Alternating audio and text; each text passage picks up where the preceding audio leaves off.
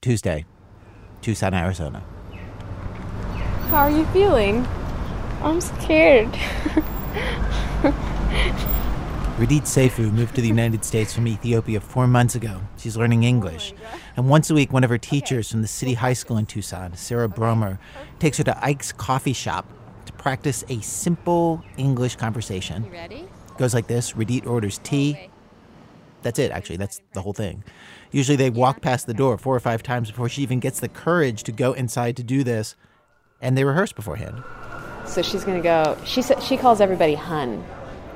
Do you know what that means? Like honey? Yeah. Today, for the very first time, Ms. Bromer is making Radit order without her help. She might say, hey hun, what do you want? And she might say, I bet she'll say, hey hun, what can I get for you? You'll say, I would like a tea, please.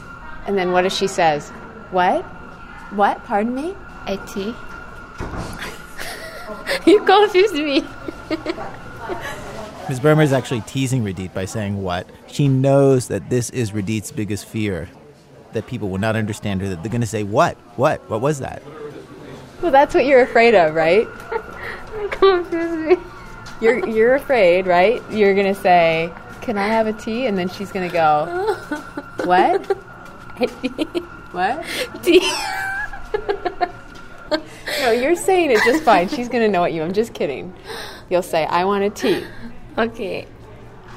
I want a tea. Good. She'll say, what kind do you want? Honey bush tea. Huh? Okay, they practice a few more times, and then finally, Radit approaches the counter. Hello. Hi. Have a good one. Bye, guys. I would like a tea, please. I'm sorry? Okay, I just have to stop the tape right there. Did you hear? It happened. Exactly what she feared. The lady didn't understand her. And listen how she handles this. She's so good. Let's take that from the top again. I would like a tea, please. I'm sorry? I would like a tea, please. Hot tea. Hot tea? Yeah. Do you know which kind you like, sweetheart? Yeah, honey bush tea. Honey bush? Yeah. Anything else? No. Okay. She doesn't giggle. She doesn't panic. She's perfect. $1.69. It's her first time buying something by herself in the U.S. Oh, and 6 cents of your change, honey. Welcome to America, Radit. You bought something. You're engaging in commerce. You're talking to the lady at the counter. We are so glad to have you here. Have some tea. You'll be paying for it yourself.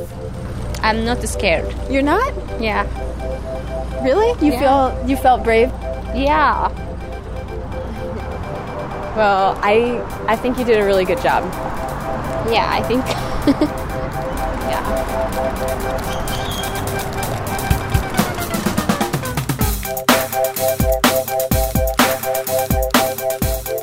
I'm Eric Glass. This week on our radio program, we're trying something unusual for us.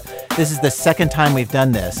Instead of our usual picking a theme and finding stories on the theme this week will simply be the week that we all just lived through, these past 7 days. Everything in the show has just happened, including stories that are so small and personal, like, Radit ordering her first tea, that they would never belong on a regular news show. And we have stories that are bigger, too. Like this next woman, whose husband is Syrian. They lived there together in Syria till January when it got too unstable. And she came home to America where she grew up. And then something bad happened. I don't know. I don't believe this could be happening. It seems like something that would happen in movies or, in a book. We're just normal people. Her husband's still in Syria. He owns some businesses there. And 2 of their employees were taken hostage by the rebel forces who are fighting President Bashar al-Assad. President Obama has called for him to step down, of course, on Thursday. The Pentagon warned him not to use chemical weapons. Did you talk to your husband today? Yeah, I did. What's the very latest? He told me this morning about they said that they would accept $80,000, and my husband said okay. Mm-hmm. And you and I are talking on Wednesday. Yes. Yeah, I think their objective is to get the money and hopefully not to kill somebody in between. And And does it make you? It must make you feel so strange to feel like, oh, and these people who you guys are negotiating with, those are the U.S. allies in the war. Yeah. They're trying to clean up their act and get rid of this type of stuff or appear like that. And I don't know. So have you spent most of this week just kind of like on pins and needles just to hear what the next thing is with these employees? Yeah, I mean, I haven't slept because of this. So hopefully, I don't know if you are familiar with how things work in the Middle East, but everything always takes forever. We don't really have 25 days. We have a few precious hours left. We are at a critical juncture. In Doha, Qatar this week at the latest United Nations Climate Change Conference, the main goal that they were trying to achieve seemed incredibly modest.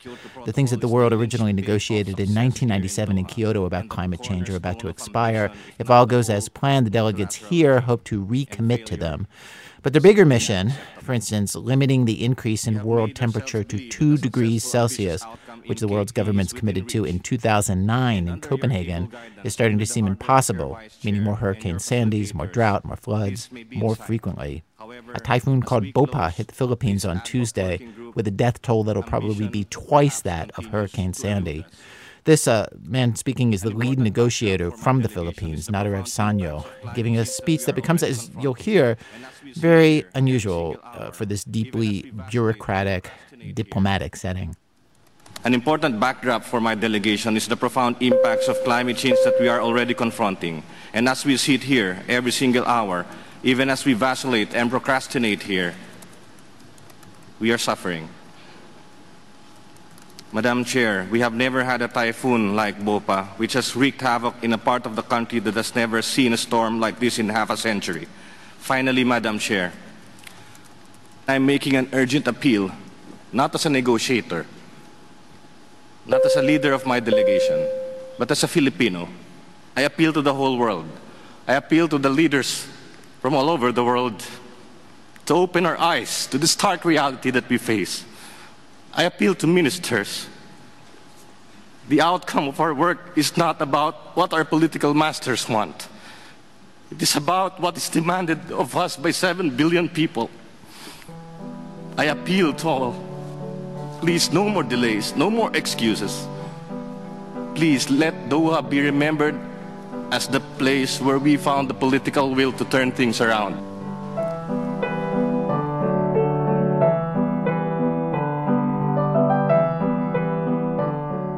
No choo-choo out of the train. No train whistle in the train. No doorbells.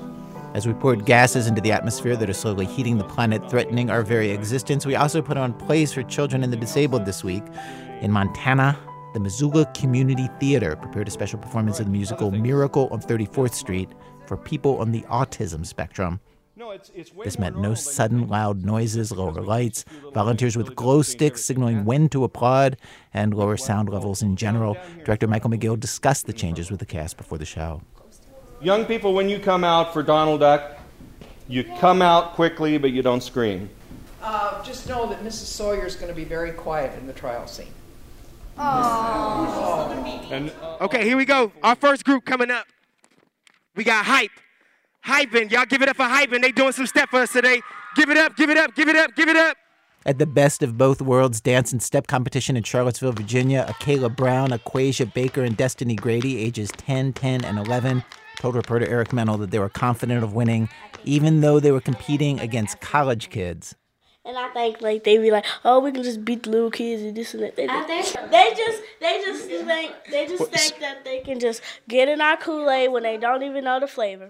Oh, that's a good one, Kayla. That same day in Newark, New Jersey, a stranger on the train that carries you between terminals at Newark Airport got into the Kool-Aid of a man named James Brawley, asking where he was headed. I am on my way to meet my brother, or my half-brother, depending on how you look at it. Okay. The internet is a very, very strange thing. Oh, really? Yes. First time? For the first time. Seriously? I'm absolutely serious. So you're going to The half-brother, Jan, who is from Norway, recently learned the name of his father for the very first time, did an internet search, discovered James's family in the United States, and was coming to meet them. The guy on the train asked James, "What proof do you have? You going to get a DNA test or something?" Not unless he asks me for a lot of money. When James gets to Terminal A, he scans the crowd and spots him. I think that's him. His half-brother's a 52-year-old man with a waxed handlebar mustache, hair thinned from chemo, and his dad's eyes. He is instantly recognizable, James says, as family. Can I get you a drink? Well, from WBEZ Chicago, it's This American Life, distributed by Public Radio International. Coming up all this hour, stories of all kinds from all over, all from the past 7 days. Stay with us.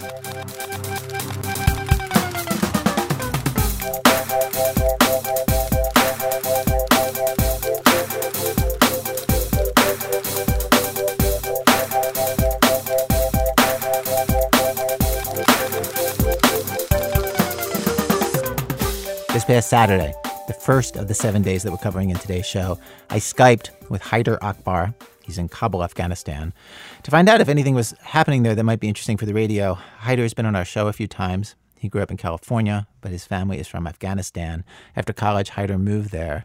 And he said that one of the guys that he's close to, Yosef, was thinking about traveling to Kunar province. That's where he's from. This is an area that's been a Taliban stronghold in the past.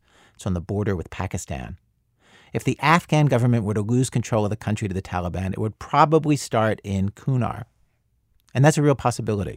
Civil war, the government falling. So what's happening in Kunar right now tells us whether that is in the cards in the future. Let me grab Yosef, who's here, who actually was trying to get my dad to let him go back home tomorrow. I can bring him in here and talk to him about what's going on. That seems great. Yeah, bring him in. What are you doing when you get back? Okay. Okay, just a second, let me... So Yosef shows up. This is Khabra de Yosef, huh? And Haider asks him what's happening in Kunar right now.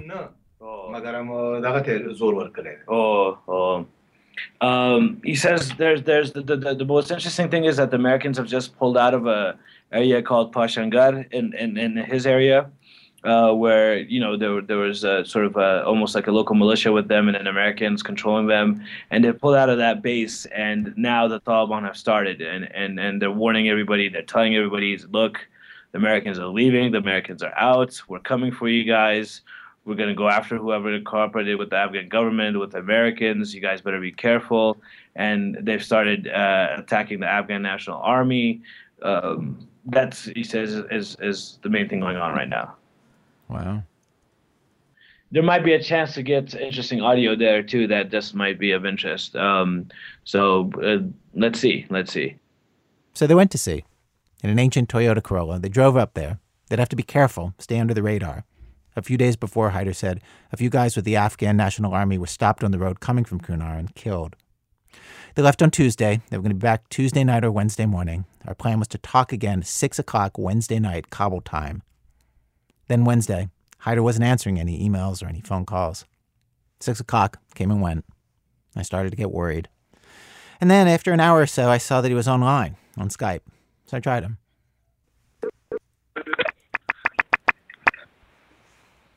Hello? Haider? Hey, So it's Wednesday, and you just got back from Kunar province. Yes, I did. I just got back from Kunar. Went through probably the most intense experience of my life a few hours ago. So that's kind of at the forefront of my mind. What happened? I was coming down back with this story, and I was very excited. I mean, driving down, kind of taking in the view of Kunar, which is actually very scenic. So I had my headphones on, and I'm driving down, and I have Yosef, who lives with me now and works with me, and Sartor, who you've been introduced to through the previous documentaries, was sitting in the back, and I wanted to drive myself. And we're kind of coming by like this bend in the road where it slows down a little bit.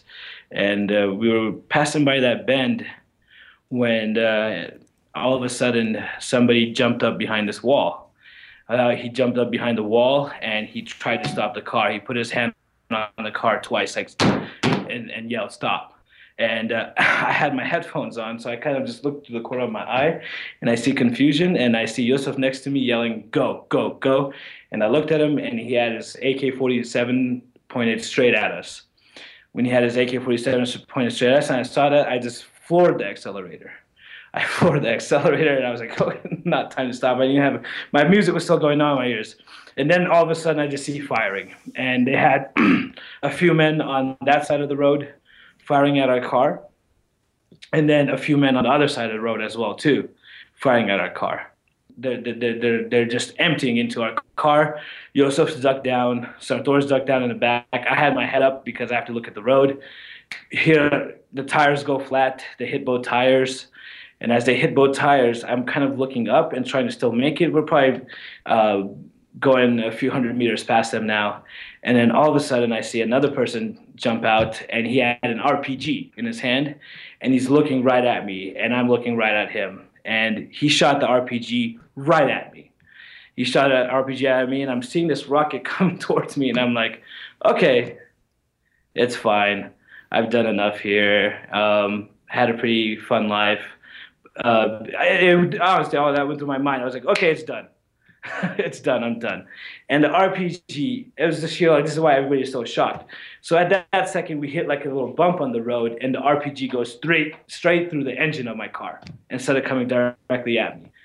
So it hits the engine right in front of me, and is the car on fire? Are you in danger of the car blowing? I see the engine on fire at this point. Being able to take a picture later on. I could probably email this to you later on, but I'm going to show you on webcam real quick. You might be able to get a sense of how damaged it was. And okay. All right, you're holding this up to the webcam. We're talking over Skype. Yeah. Can you see the car? Oh, my God. So the whole front is dented in. And then is the windshield busted in? It's hard to see. Everything's busted in. The whole car went on fire. Do you see that hole right there? Yeah. So there's a huge hole in the driver's side in the front. Right. On the hood. Right now, yeah, that's where the RPG went through, and you're looking at it in reverse right now, I think, because of the cam. But that's basically where I was sitting, right above it, and that's where the RPG came through, and that's where I missed a bump of the RPG. I mean, he was aiming straight at me. Like I said, when I saw that RPG come at me, I thought it was done. So the car's on fire. You guys are in the car. These guys are shooting just a couple of 100 meters behind you. And maybe, have they stopped at that point? So at this point, it's quiet for a second. We're all kind of looking around. Right then, these two pickup trucks of ANA soldiers are driving by on the opposite side, going in their direction. This is the Afghan army. This is friendly to Europe. The Afghan National Army, yeah. Mm-hmm. So we see the Afghan National Army, two pickup trucks, plenty of guys in there. So like, okay, coast clear. The ANA is going to be able to take care of this. And we get kind of relieved for a second. We get out of the car and we just see the ANA drive off. They saw it. They saw our car on fire. They definitely heard the RPG hit us because that doesn't make, a little noise. They heard the gunfire and they just drive off. They just drive off and I'm like, okay. All right. They drive off in the direction of the guys who were shooting at you or just in some other direction? No, past them. They were driving in that direction and they kept driving. So at this point, Yusuf just runs off. Yusuf has run off. He's a good 100 meters away from us at this point. And me and Sartor are kind of just looking at the car on fire and we're like, what the hell? And we're looking at it and Yusuf's screaming, get the hell out of here, get the hell out of here. And I just looked at Sartor and I was like, dude, my laptop bag's in there. Everything's in there. So we both run in to go, we opened the door to go inside to grab the laptop bag out of it with my laptop and other stuff in there. And so as we do that, they start firing again. Luckily, the car covered us and the bullets just hit the back of the car as we're on the side of the car trying to get the laptop bag out. We managed to get the laptop bag out, and then I'm kind of hiding behind the car. Take out my iPhone, because I'm like, okay, I got to record this a little bit, at least for you guys. I was like, I'm going to record this this is an interesting thing. Look at my iPhone, it has like 1% battery, 2%. I'm like, So I have this on record, and I see Yosef just come running back down. And it's kind of funny. He's like, "What are you doing?" I'm like, "I need to record the car. I need to record the car for the thing." I remember we came into the radio thing, and he cursed you guys out in Pashto. And, basically he said, F this American life. What the hell are you going to do with this American life when you're dead? And he started dragging me away, and right then the phone turned off too. The phone turned off too, so it didn't save the recording either. And he's dragging me away. As he's dragging me away. Okay, soon after this in the conversation, I let Haider know that if he is ever again in any situation where he might get killed, it is okay if he runs away and stops recording for the radio show. So he explained that they went around the bend. They saw 2 civilian cars stopped there. They were still being shot at. So they got into those cars. They got away. This was the first time, Haider said, that somebody specifically tried to kill him. And he thinks that they wanted him because they were letting other cars pass by on the road, and they specifically tried to stop his car. But who was it who was targeting him? And why were they targeting him? That wasn't clear to him at all. That's something I'm going to have to think about and figure out tonight in the next couple of days. Well, what are the possibilities? Like list through right now, tick off a couple of possibilities, just so I understand. What could it be? It could have been the Taliban. It could have been the Taliban, who might have been following me a lot more closely than I realized. Following my locations, where I'm spending the night, where I'm leaving. They definitely knew exactly where I was. I can't think of anything personal in terms of any personal feuds, etc. So it'd be most likely the Taliban or, people in Kunar that are with the insurgency that don't see me as, I guess, as a threat. And Haider, is it as simple as, you and your dad aren't necessarily so crazy about the current government in Afghanistan, but they know you definitely do not like the Taliban? And is it as simple as that? Almost as simple as that. The one thing I would add on to that is they could see us as being even more of a threat because we're not that close to this government anymore, because we don't approve of many things that are going on in the government. They can sideline a lot of other people very easily by saying, oh, these guys are, corrupt individuals involved with the government, fattening their pockets. But when they see me, driving around in a Corolla and just talking to people, engaging them and being pretty sincere in my efforts, that's seen as much more of a threat, because they could delegitimize the Afghan government and the officials involved with them much more easier. And it's not crazy to think that Haider is now at a point where he would be worth killing. His family's from Kunar. His father and uncle were in the insurgency in Kunar that drove out the Soviets in the 1980s. When the current Afghan government came to power after September 11th, Haider's dad was appointed governor of Kunar. They have friends there. They have a base of support. And as the Americans pull out in the next 2 years, there's going to be a power vacuum in the country, and people are getting in position for that, including Haider. He is setting himself up to do politics. The way that he explains it, he says he wants to be kind of the Afghan equivalent of a congressman, though with a militia. You need a militia because it's Afghanistan. We talked for a while. Haider insisted that he is planning on going back to Kunar soon. And he's going to do it just like he did this time, in another beat-up old car, to prove that they didn't scare him, to prove that he wasn't going to stay away, which I really hope that his mom and his dad and his uncle talk him out of. And then we finally got to the reason for his trip in the first place, the story that he was so excited to bring back, that he ended up risking his life for, of what was happening in the province. So just review the highlights for me. So let's talk about what you saw when you were there. What's interesting? Okay, so we drove up there. We drove up there yesterday, and we went into the Pitch Valley. One of them, it's actually kind of funny. So the Pitch Valley is sort of like the Valley of Death. It was the place that was considered very dangerous, and some interesting new dynamics have emerged there with the ANA, the Afghan National Army. Again, this is the government's army. This is for the government of Afghanistan.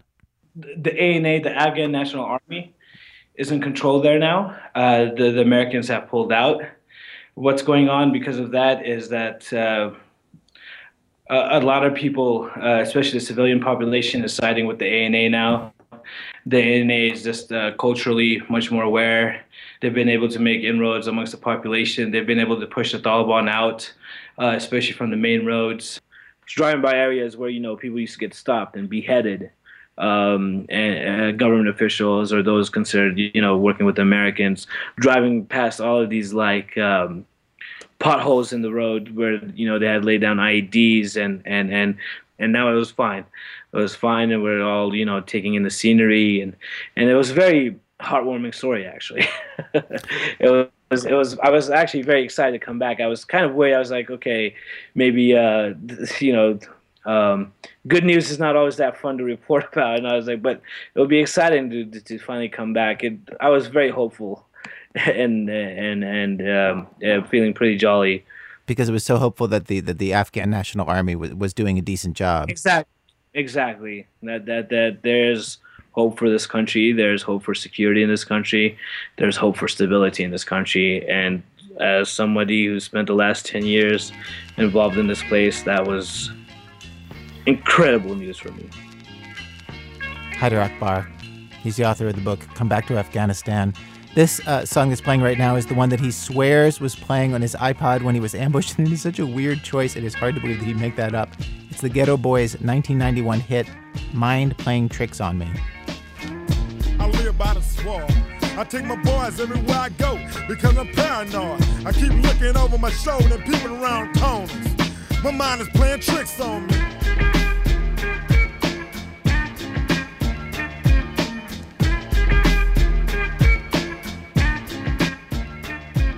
Well, if you live in a part of the country that has already had snow this year, you may find it hard to relate to the thrill experienced by some people in Arizona this past week.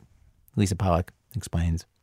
When I heard that an outdoor mall in Tucson was promising snow on Saturday, a day when the high temperature hit 77 degrees, I figured there were only two possible explanations: a pre-Christmas meteorological miracle or a ski resort-style snow machine. But there was, in fact, a third option. I heard about it from Melanie Sutton, the senior marketing manager at La Encantada Mall, the mall that sponsors the annual event known as the Enchanted Snowfall. She said that what we were about to see falling from the sky that night was a desert-style snow. As our tagline, we say 98% magic, 2% soap. Oh, wow. So it literally is like, that's the ingredient, is soap? I mean, beside the magic. Correct. The ingredient is soap, but they're shaped as snowflakes. Got that? Me neither. But minutes later, along with hundreds of parents and kids in the mall's open-air courtyard, I had a chance to see it for myself. Here we go. Oh, here we go, I heard one of the dads say. Then there was a whooshing sound, followed by white stuff falling from the sky. It's snowy! From a distance, I can report that it did indeed resemble snow. Heavy white flakes lit up by spotlights in the darkness. Up close, though, it was hard to be fooled. Imagine little clumps of bath suds, or globs of latte foam, with a faintly fresh smell. There he is, look! This man is talking to his 3-year-old son, Cameron, who at first seemed to be saying how much he liked the snow. I like snow! You like snow! But on closer examination, was actually saying how much he didn't like the snow. I like snow! It's okay. I like snow! It's okay. Cameron was the exception. All around me, kids seemed to be going insane with joy. Over by the Apple store, a group of them had planted themselves under one of the faux snow machines and seemed to be trying to get as much white foam on their hair and clothes as possible. Others ran around with outstretched hands, trying to catch enough to make mushy snowballs and smash it on each other's heads. One boy walked up to me with a mass of suds in each hand and a look on his face like he couldn't believe his good fortune. Look at how much snow I have! Suddenly, I felt a sense of duty. Shouldn't these kids know the truth? I would break it to him gently. It looks kind of like soap. That's because it is soap. It's kind of like regular snow, but if it gets in your eyes just terribly burn. It's just bubbles, but I can't believe it! I've never seen this happen before! So fun, and it's soap. I tasted it, so it tastes like soap.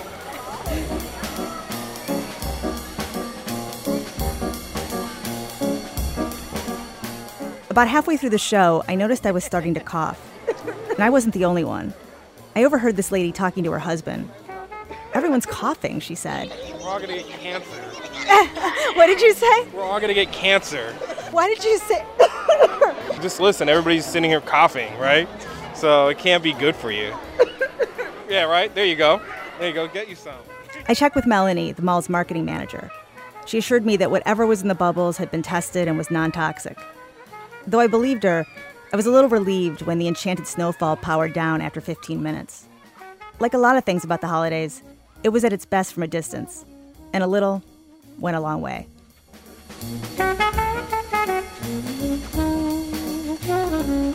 Lisa Pollak.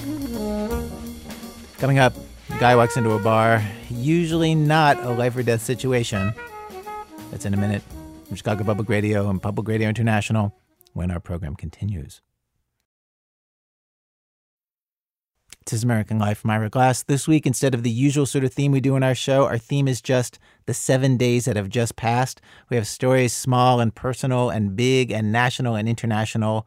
Monday, you probably heard House Speaker John Boehner issued his counterproposal to avoid the fiscal cliff. It was promptly rejected by the White House. By Wednesday, there were front-page stories that Republican leaders are considering a fallback plan to extend tax cuts to the middle class now, fight about the rest of it in January or February. Also this week, Boehner cracked the whip in his own party. Republicans who didn't vote his way lost committee assignments. He warned other House members that he would be watching. To put all this in perspective, I called veteran Congress watcher Norman Ornstein, who happened to be in Prague when I phoned him. His official title is resident scholar at the American Enterprise Institute. But all I care about is that you mentioned the book. And the title of the book is? Which is, It's Even Worse Than It Looks, How the American Constitutional System Collided with the New Politics of Extremism. Consider it mentioned. Okay. So you're in Prague this week. Isn't this kind of a big week not to be near Capitol Hill for somebody like you? It's a good week to be away from Capitol Hill in a lot of ways. How so? Well, you know, it seems like a big week, but the fact is we're in the middle of an end game. And I've been kind of bemused by all of the focus on the every-minute maneuvering of Speaker John Boehner and President Obama, including a heavy focus on the fact that Boehner didn't pose for a picture with the president at the White House Christmas party. Mm-hmm. And there's one important principle to keep in mind. When does an end game end? At the end. And the end is not this week. Are you basically saying that this is a week we might as well ignore the news from Capitol Hill? Yes. I'm saying that there are naturally going to be people who follow every little twist and turn. But it doesn't really matter. So this is the thing that I was wondering, is when you look at this maneuvering, can you tell how it's going to play out? The answer is twofold. The first part is, no, you can't tell how it's going to play out. But all of these ploys and, in some ways, histrionics are par for the course. So taking the temperature on any one of them doesn't really tell us that much. Now, what I would have to say, though, the second point, and it's frankly a giant caveat here, we are going through the most dysfunctional politics I've seen in 43 years. So I think there's a pretty good chance we'll get a patchwork deal to get us past this dilemma before the end of the year. But I also think that there's a substantial chance, much higher than it would have been if we were looking at the process 20 years ago or 10 years ago, even 5 years ago, that we'll slip over into January, and it might take a jolt, a serious jolt from the markets to bring us to some kind of conclusion here. Norman Ornstein. I asked him, why do they even bother going through the theater this week? Why not just, skip to the part where they actually hammer out the deal? His answer, I thought, was interesting. He said that the Republicans need to demonstrate to, Grover Norquist and Rush Limbaugh and all their own constituents that they tried everything. Their back is against the wall. There was no other choice before they can raise taxes. The Democrats have their own version of it. They have to demonstrate to their base they had no choice but to cut entitlements before any deal. Both sides need to say no, he says, for a while. Wednesday night, New Orleans, French Quarter. A 25-year-old blonde girl named Joni Cooper is going up to everybody in this bar, asking a question that you probably wouldn't expect to hear on a night out drinking. Hey guys, can I come chat with you? Sure. Well, my name's Joni, and I'm here with No AIDS. We're doing free HIV testing today. Would y'all maybe be interested in getting tested tonight? No AIDS. is an organization in Louisiana that works to prevent and reduce the spread of HIV and help treat people who are infected. Louisiana has the fourth highest estimated AIDS rate in the country. In 2011, nearly 60% of new HIV diagnoses in Louisiana were gay men. 74% were African Americans. So NoAIDS tries to make finding out your HIV status as convenient as they possibly can, which means for them going into bars, asking people to put down their drink for 15 minutes and come get tested. They get the results on the spot. It's my birthday, so... Happy birthday! Joni is pitching a group of guys who are out for their friend's 30th birthday. You might think this would not be a receptive crowd, but listen to what happens. Yeah, doing it here right now? Like what time? We're doing it right now. Let's do it. You want to go? Let's go. All right. Let's go. I'm going to get tested. You coming? Right here, right now. You catch someone by surprise. You could have catched someone off guard, and they're like, oh, well, I guess it's here. I've never done it. Robin Pierce runs the testing program, which has testing sites all over New Orleans, not just in bars. You know, the statistic is that 1.2 million people in the United States are living with HIV, and 1 in 5 of them don't know they have it. So finding the people who don't know that they have HIV is the point of what we're doing. The week that we're covering here today happened to begin with World AIDS Day. And thinking about that, we sent out a writer, Nathaniel Rich, to watch the HIV testing at one of the highest risk venues NoAIDS tests at, Club New Orleans, a 5-story sex club for men in the center of the French Quarter, which means that this story might not be appropriate for all children, or maybe any of them. It acknowledges the existence of sex. Here's Nathaniel. We changed the name of the guy he's writing about in this story. Room 300 was the largest bedroom in the club, just large enough to fit a chair and a queen-size bed covered with red satin sheets.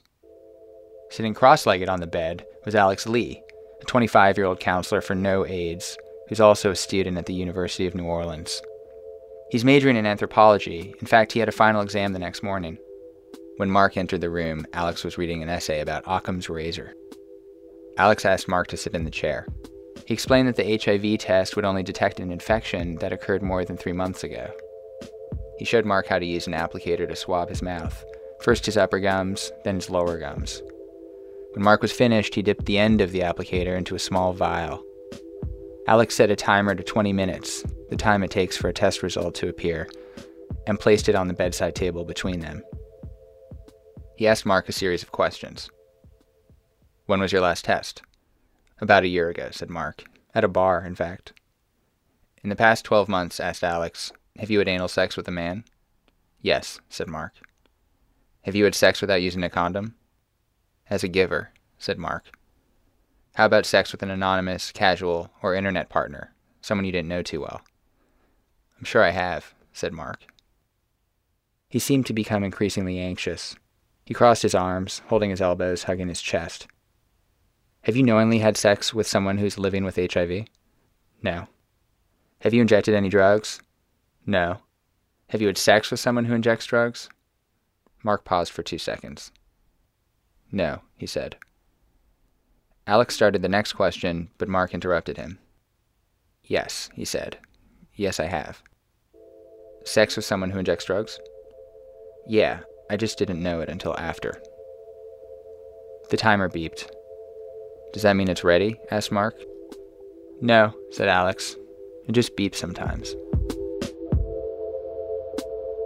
It's so funny, said Mark, and this is so crude, but I did have intercourse last night, not wearing a condom. It's just weird. The guy told me he was negative, but for some reason after all was said and done, I thought he was really positive. And then I was thinking on the walk home how stupid that was. Mark had been busy all day at work, so it had been easy to avoid thinking about it. But that evening he went for a walk and soon found himself standing in front of the club. It was odd, Mark said, because he hadn't visited the club for a year. As soon as he stepped inside, a voice came on the loudspeaker announcing that there would be free HIV testing that evening. Suddenly Mark understood why he had come to the club, and he felt scared. There were 5 minutes left on the timer. I'm really anxious, said Mark. He looked it. He was jittery. He rose from his chair. He said he was going to walk around and come back when his result was ready.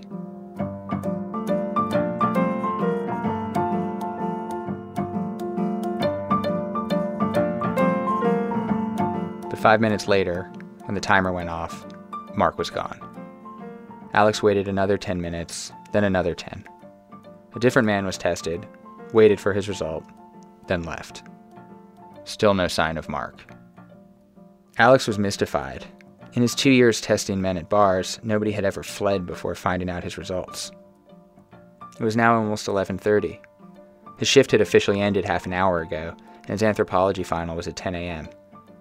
As Alex gathered his testing materials, his colleague, Brandon, decided to make one final effort to find Mark.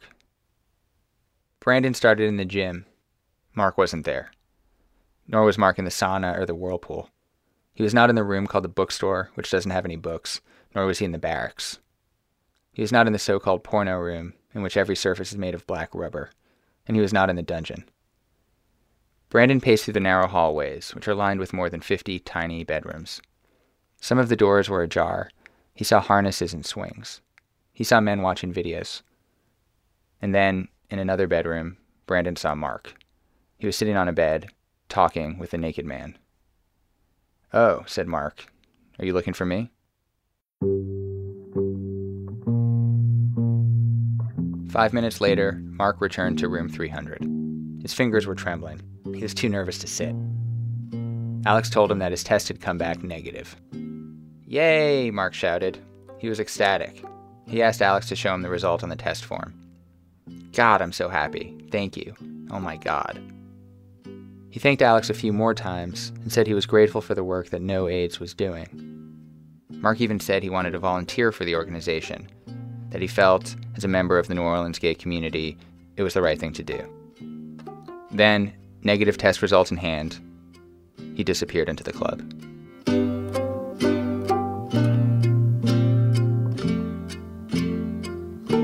Nathaniel Rich. He's the author of the forthcoming book, Odds Against Tomorrow.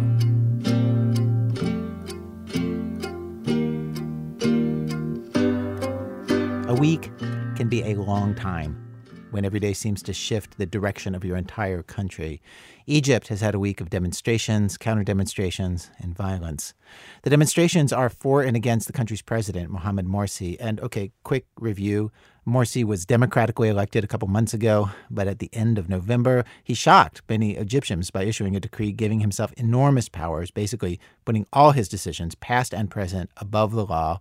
He said he had to do this because judges appointed by Egypt's ousted dictator Hosni Mubarak were undermining him. Some of those judges had dissolved Egypt's newly elected parliament right before Morsi took office. So now, if you followed the news at all, you've seen this. Both sides are dug in, each convinced that they represent true democracy in Egypt. There are a lot of ways for things to get worse, very few for them to get better. Nancy Updike reports on what has happened and how some of the anger is being spread around. Up until this past Wednesday, opponents and supporters of President Morsi had held their rallies in different places on purpose to avoid confrontations.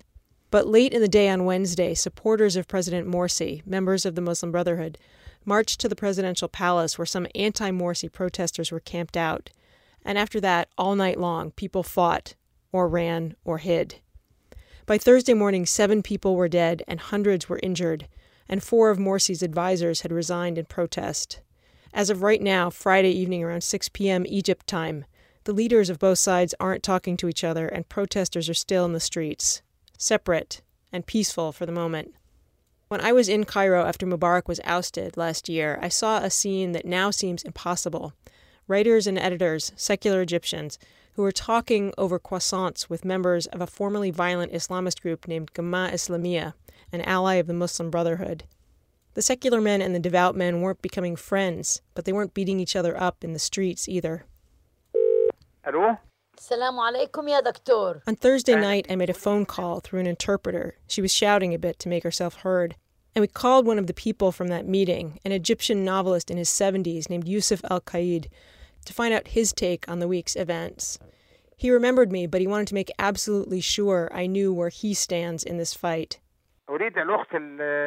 I would like our American journalist here to understand that I am not in any neutral position here. I am with a civilian, modern state.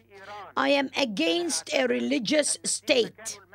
I am against any rule based on religion. So, against Morsi. And since he brought up the fact that I'm American, I told El-Qaid that I'd seen pictures of anti-Morsi protesters, people like him, carrying signs talking about the U.S. and President Obama. I didn't mention this specific one to him, but I saw a sign that said, "Obama, your bitch is our dictator." The vehemence of El-Qaid's response caught me by surprise.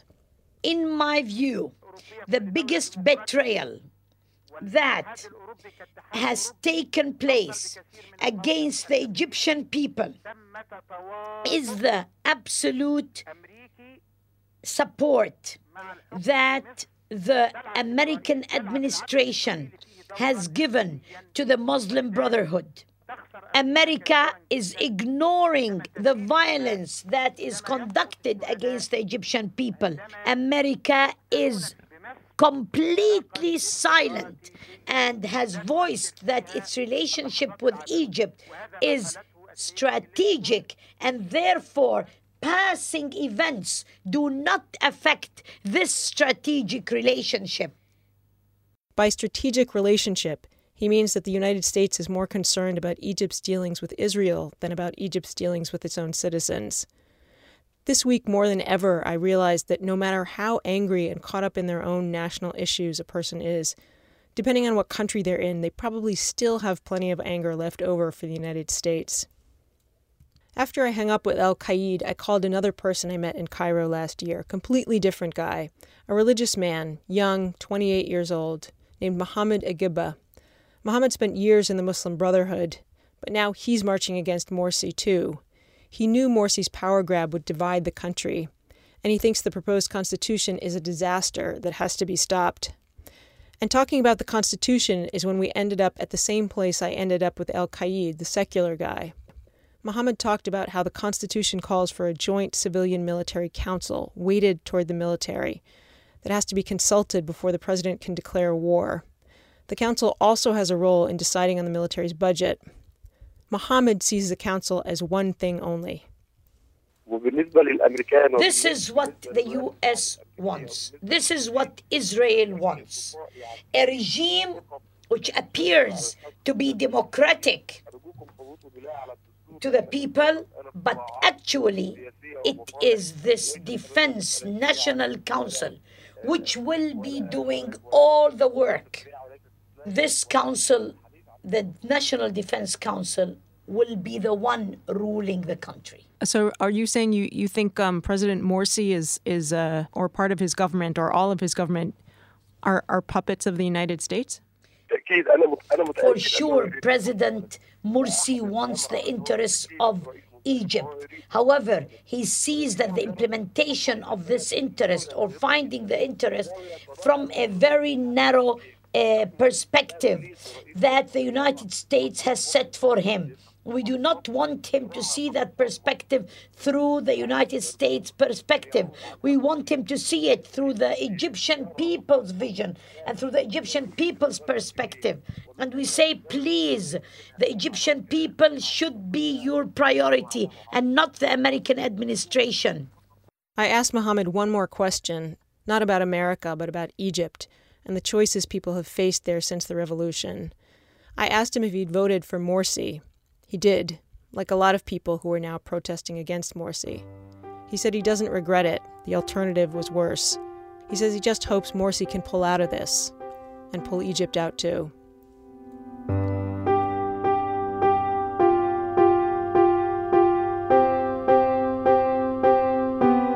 Nancy Updike, she's one of the producers of our show. Okay, let's go back to America. Friday morning, Boston, Logan Airport, 5:40 a.m. Delta, United.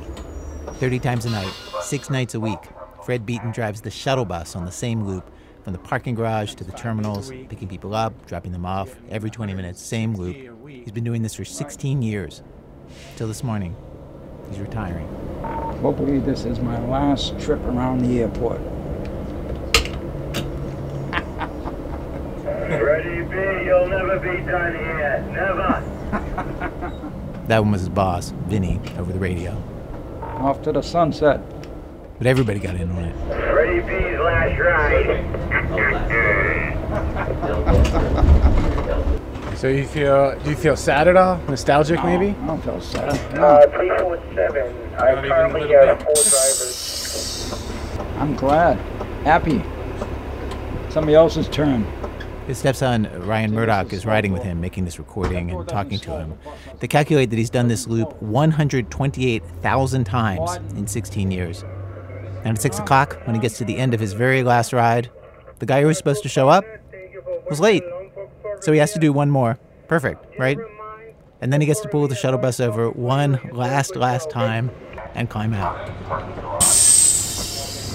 All right, this is it. Hey, glory, hallelujah. I'll see ya. Best of luck, Freddie. Take care. Nice working with you, my friend. Yeah.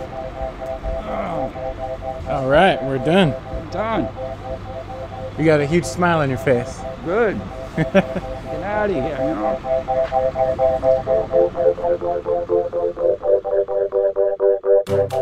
In Chicago, Link Cohen began his retirement this week. He worked at a steel mill for 18 years and then for 20 years after for the union, AFSCME. Monday was his first day home as a retired person, and his wife, Sandy Weissenberg, had some questions. She recorded them. Are you going to make the bed? You can make the bed now. Well, you got up after me today. But I never make it. I know. So when I get up last, the day before I got up after you and I made it. Right, but what if I get up last and then you're still here? You can go up and make it. Yeah, I might. I might not. Oh, I thought you don't like it when it's not made. I don't like it when it's not made, but I also don't like cleaning up your messes. I have enough of that to do.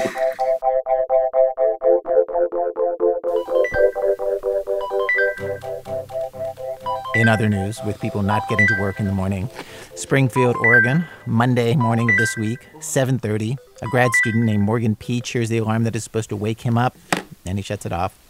This happens again at 7:35, and again at 7:40. Once more at 7:45. You get the idea. 8:15, 8:25, finally 9 o'clock, his girlfriend Angela Evansy, who made this recording, steps in. It's time. It's time. It's time. Right. He doesn't get up. It's finals week. Besides an exam, he has 2 research papers to turn in and 55 exams and papers to grade. Angela sees him struggle every day with waking up, but she thought this week, for once, he would do it when the alarm sounds because he has so much to do.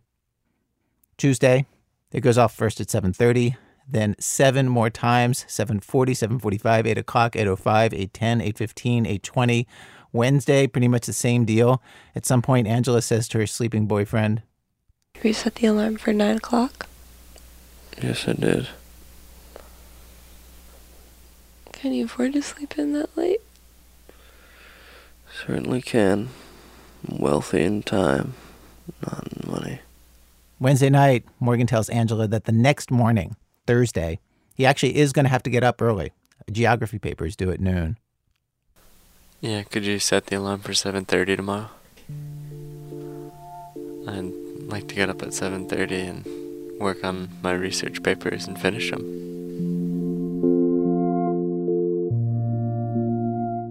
Hours pass. And now it's 8. The alarm went off and he reset it for 8:30. I really thought he was going to do it this morning. Sometime near 10 a.m., they finally have this conversation. It's time to get up.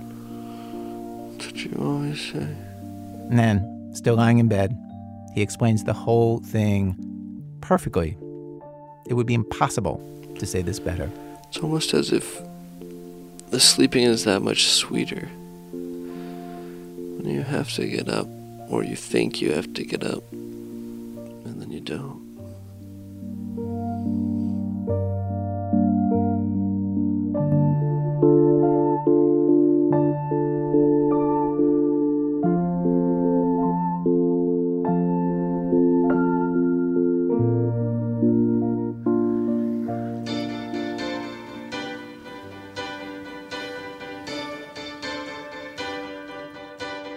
I've been losing sleep.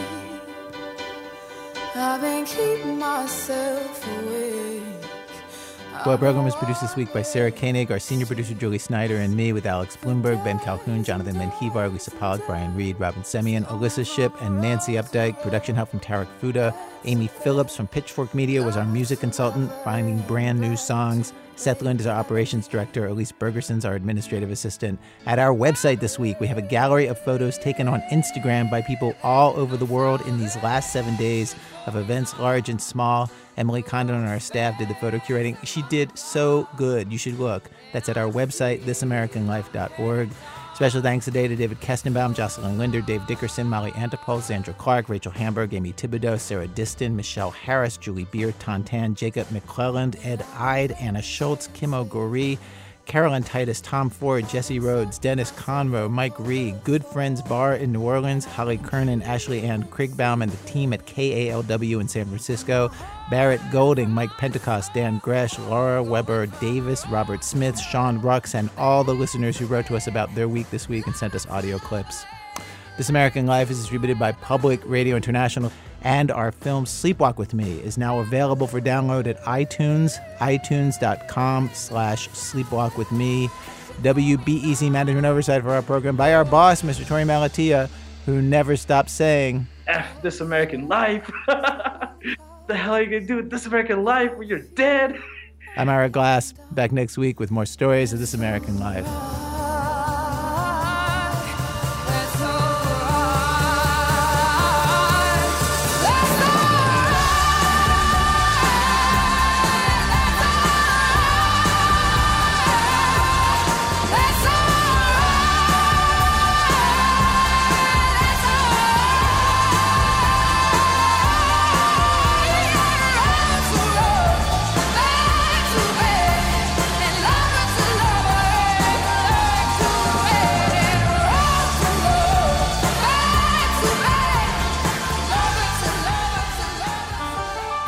PRI, Public Radio International.